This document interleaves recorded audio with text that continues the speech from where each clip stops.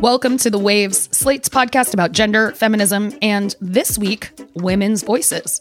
Every episode, you get a new pair of women to talk about the thing that we cannot get off of our minds. And today, you've got me, Daisy Rosario. I'm senior supervising producer of audio here at Slate. Today, I'm very excited to be joined by author Alyssa Basist. She is the writer behind a new book called Hysterical, which talks all about her own personal experience with losing and finding her voice. And in the process of writing that book, she did a lot of research on women's voices, which she presents in the book as a series of essays. So I'm very, very excited to talk to her. After the break, I'm going to be joined by Alyssa Basist.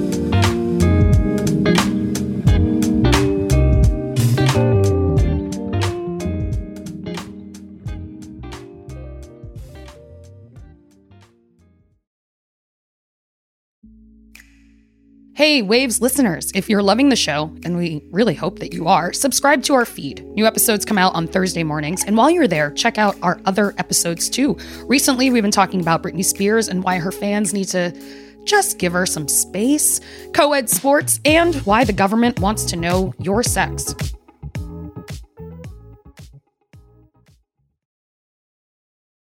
This episode is brought to you by Visit Williamsburg. In Williamsburg, Virginia, there's never too much of a good thing. Whether you're a foodie, a golfer, a history buff, a shopaholic, an outdoor enthusiast, or a thrill seeker, you'll find what you came for here and more. So ask yourself, what is it you want?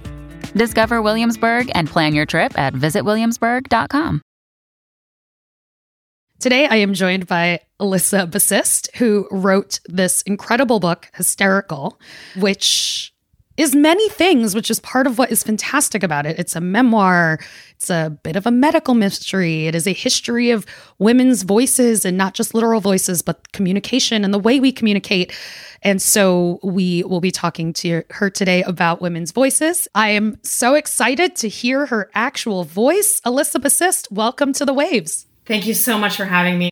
I just have to say, I loved this book. It's really fantastic. And I'm almost too excited in that way that I get when something is so good that it gets all the synapses firing. I could talk to you about so many parts of this book, but I would love to just hear from you a little bit about how it came together, because it is a story about something that genuinely happened to you, combined with incredible research, historical research, sociological research, media research. I mean, just so many different things. So can you just give our listeners a sense, because they absolutely need to pick up this book. We're not even going to touch a 20th of what I loved about it. But yeah, let's give our listeners a little bit of an idea of kind of how you came to this process with this book. So the book took me 11 years only to write. I started it in 2010, and I started it because Cheryl Strayed told me to. She told me to write like a motherfucker, so I was like, okay, I'll do it. I actually couldn't do it for many years. So I had wanted to write a book my whole life, but I didn't think I had anything to write about, and I didn't think anybody would care. And of course, this was a lot of internalized misogyny. Thank you. All I could do was write about my obsessions. And I was really obsessed with television and media as a fan and as someone who felt really misrepresented by it. So that's where I started. And then I also was very obsessed with all my ex-boyfriends and all my ex-bosses. And then years into the writing process, I got sick and I gave up writing forever because I had a new goal, which was just to survive. And I didn't plan on writing about being sick until years later.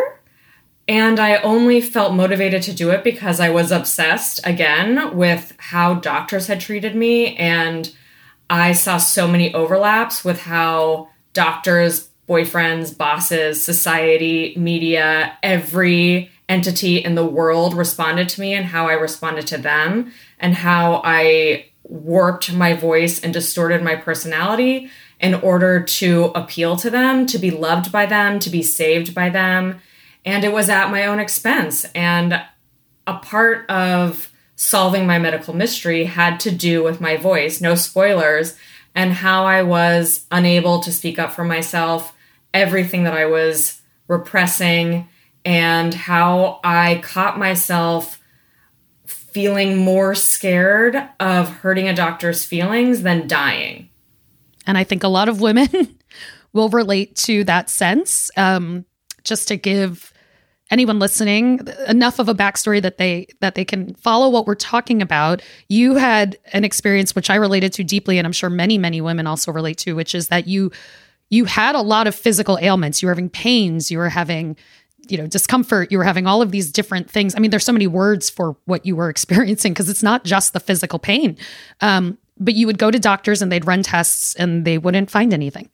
It would be inconclusive and they would tell you, well, it's probably nothing, or, and I have an autoimmune disease. So like many people with an autoimmune disease, I also went to doctors for many years who either told me it was nothing or diagnosed me with what they thought was the simplest explanation. And then whatever the treatment was for that would invariably do nothing at all. And they'd kind of tap out, and then I would go find yet another doctor to start the process with again. So even though, we're not getting into the specifics of your ailment, I think many women in general can relate to that feeling, to that experience, and also of softening your language and your expression of your pain, and trying to make it so that you don't sound like too much. Exactly. I was so concerned with annoying them, pushing them too far so that they would ghost me, and many of them did. I was embarrassed about being in so much pain. I underrated my pain so I wouldn't frustrate or confound these doctors whose job it was to heal me. At the same time, they weren't listening to me. I wasn't listening to myself. And I was my own lowest priority. And I went to over 20 medical professionals and amateurs, and most of them said nothing was wrong with me and looked at me like I was, air quotes, crazy, and that it was all in my head. And they often referred me to a psychiatrist and gave me a prescription for anxiety or depression. And oddly enough, that was part of the problem, because this experience, as every experience living in a patriarchy is, demoralizing, depressing, anxiety-inducing, traumatic. Alyssa mentioned that Cheryl Strayed told her to write like a motherfucker. If that sounds familiar, please definitely go check out the Slate Plus segment, because we'll be talking more in depth about that. But again, I want people to read the book, and what we want to talk about right now is women's voices specifically. I mean, part of, again, what I enjoyed so much about this book is that you really used this experience as a jumping off point to learn so many details about so many things in terms of how women communicate. And obviously, as someone who is frequently on podcasts and works behind the scenes on podcasts, this is something that has come up for me a lot as well. I will definitely tell you that it is true. The number one email or comment that comes in at every place I have ever worked has been some kind of criticism of the voice, the actual voice, the quality and the timbre and the delivery of various women's voices. So your book goes so much more wonderfully in depth, but you learned a lot about just this topic in particular through the writing of your book. So I'd love to, hear from you a little bit more about what you learned. There was even a mention in your book that you said that an NPR co-host told you that a lot of the women in the industry would take lessons to kind of bring their voices down. I've worked quite a bit in public radio. It's definitely not something that I witnessed, but that's not something that I witnessed in the sense of seeing women literally go sign up for things, but watching women as they would prepare themselves behind the microphone to try to get their voices deeper. Or if I think about the direction that I've watched people give to women when they are recording their voices. I mean, all of this, it just tracks. I mean, what are some of the things that you were really surprised to learn as you studied this in particular? So it started from a place of me wondering why I hated my own voice and why that felt instinctual, to distrust it, to be annoyed by it, to think no one wanted to hear it. And then also as a listener, I feel very annoyed by women's voices. And I had to question why. Like, why? And it felt so much just like a repeated anger and hatred that I had absorbed from a lifetime of listening to men narrate everything, because I've been a teleholic since birth. I'm used to the male voice and not the female voice. And then I started doing research, and I found, starting with like Margaret Thatcher, and I'm sure it went before her, she took voice lowering lessons in order to be taken seriously. And we see this also in Elizabeth Holmes, who warped her voice in order to attract investors. And I had a friend of a friend who works at NPR, and I spoke to a few NPR radio hosts who all concurred the hate mail they received about their voice only and how they took voice lowering lessons in order to avoid hate mail, but you can never avoid it. And this trend has been true since the invention of radio, where men spoke. People did not like when women were on the radio. They sounded stupid in their opinion. And this was their opinion. It's not that women sounded stupid. They thought women sounded stupid. There was like that important note of differentiation. We just don't trust the female voice. We don't believe it has any authority or expertise. We are seeing now, like, we believe we're approaching equality, or some people believe this, because we see a few more women on screen. We hear a few more diverse voices on the radio. But by and large, the statistics are still so skewed. Women, especially women of color, Black women, Asian women, are so rarely the protagonist of news stories unless they're being murdered or raped. We just so often hear deafening silence when it comes to women's voices, their stories, their experiences, their politics, everything about them. And when we do hear from them, it's grating, it's nasally, it's too high, it's too much. We can't stand it. We don't want to hear it. And like the vitriol people feel is so strong. It's incredibly strong. You can really see the way that it comes through. You may have caught this tweet from Jane Lynch a few months ago. I love women. I am a woman. Our voices are higher than men's voices. Women's voices can get into the annoying area if it gets too high. If you're doing a podcast, consider lowering your pitch a tad. If you think I'm being sexist about this, then I don't know what to do with you. Like, just because you are saying this thing doesn't make it automatically not misogynistic because you are yourself a woman. Right. It's just something she had internalized and was repeating without interrogating it. And she truly believes that women need to work harder to be heard, and no one else needs to work harder to listen to women in a more diplomatic way. We just put so much on women to change and adapt, and so little on the audience to not give us death threats. I also would say I'm someone who has received, I'm making air quotes that you can't see, I'm someone who has received compliments on my voice.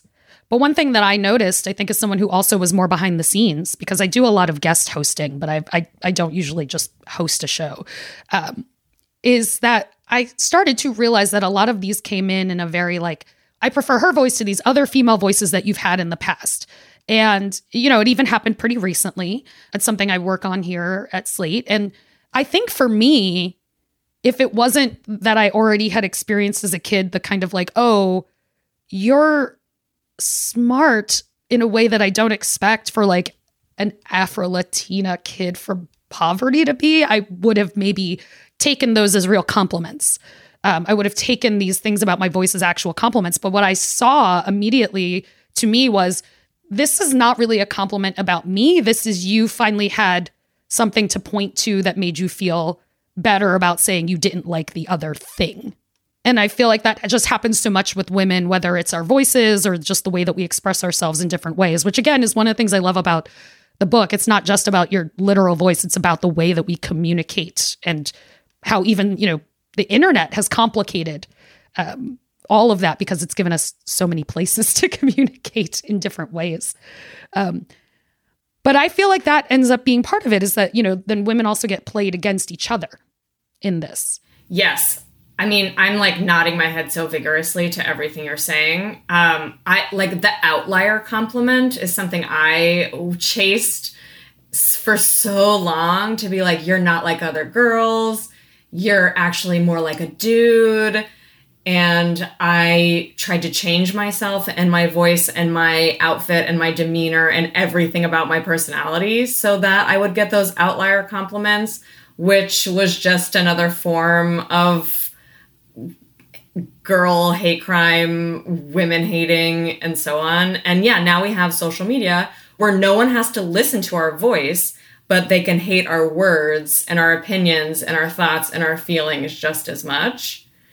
And like, to me, social media has always felt like this long con of give us the tools to communicate and then ask us to please get raped for communicating. And then to see how much we hate on each other is so upsetting. Like, we don't even like need sexist men almost.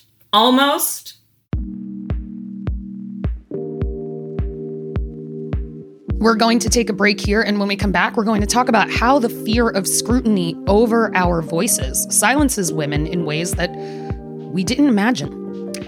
And please consider supporting the show by joining Slate Plus. As I mentioned earlier, this week, Alyssa and I are going to talk about Alyssa being the inspiration for the Cheryl Strayed quote, "Write like a motherfucker." Right now, for a limited time, you can get 6 months of Slate Plus for just $29. That's 50% off. As a member, you'll get no ads on any of our podcasts, unlimited reading on the Slate site, and member-exclusive episodes and segments from our show and other shows, like Slow Burn and the Culture Gap Fest. Slate's podcasts cover major news events, from elections to social issues to historic court decisions. Our shows also discuss what makes a song a smash, analyze what's going viral, and decode cultural mysteries. If we've become a part of your listening routines, we ask that you support our work by joining Slate Plus. Sign up for Slate Plus now at slate.com/The Waves Plus to access all Slate's content and support our work. Again, that's just $29 for 6 months through October 28th. So sign up now at slate.com/The Waves Plus.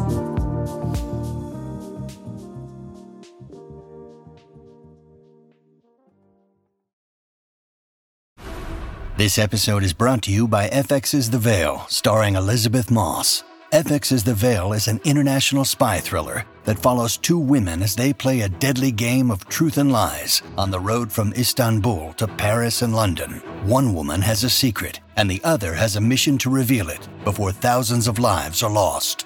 FX's The Veil, now streaming, only on Hulu.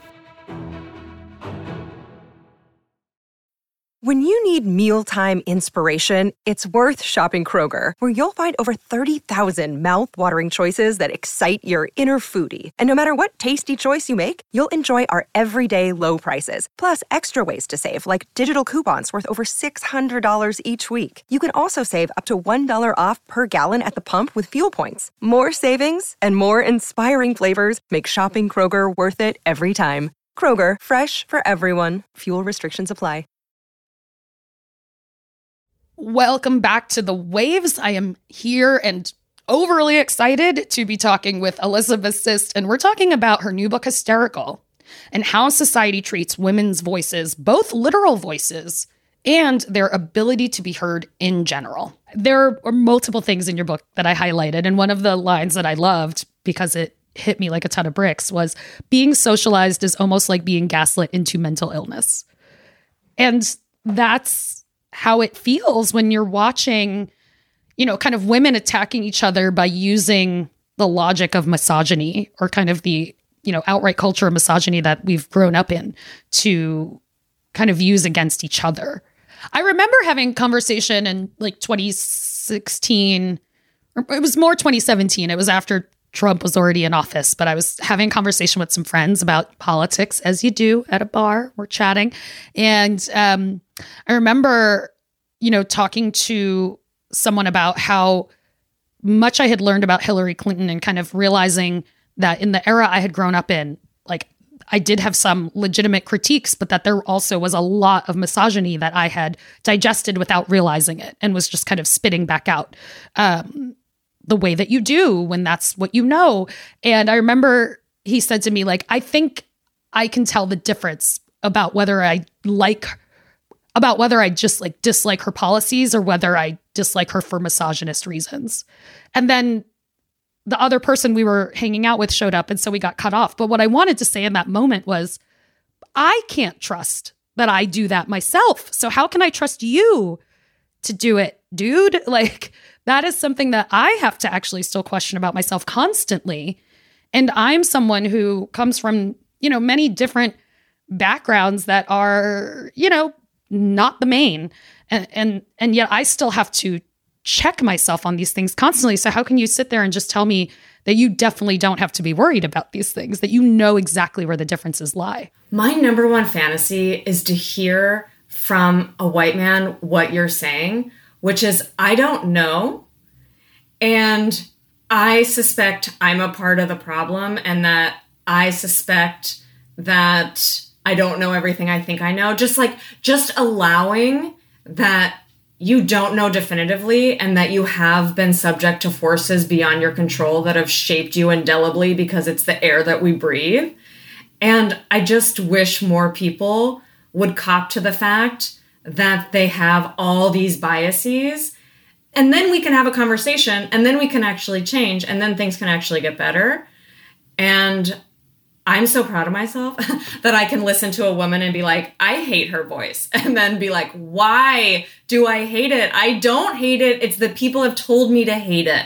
You know, I'm sure that there's probably somebody listening to this right now, even that is like, these are great points, but I still hate how Kim Kardashian speaks. You know, like I still hate vocal fry or things like that. I mean, I will say, you know I'm going to say like a lot in this, you know, recording and things like that. And those are things that I've worked really hard to let go of. Is, you know, I'm like, we're making conversational shows. I want things to sound the way conversation sounds. People do not speak that cleanly and, you know, without pauses and things. And yes, if they go on too long, we'll clean them up a little bit to make it nicer for the listener. But ultimately, I just feel like the standards that we hold each other to are also so defined by like, where are we doing this? How are we doing this? Like, what is acceptable in this circumstance that won't be acceptable in another?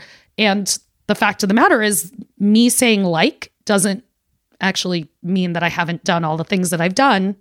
I'm not going to stress myself out anymore trying to not say like sometimes when that is a thing that people say in normal speech. And if you stop saying like, you would in some essence be censoring yourself. You would just be policing your own self to the point where you would probably just stop saying certain things because you're afraid of saying like in between. Like, that's what happened to me, is in order to be the perfect speaker, I stopped speaking because I was so annoyed with myself, and other people expressed to me that they were so annoyed with me that I was like, the solution is to stop talking. And then that ended up making me sick, and that's not the solution. And you're right about the level of scrutiny.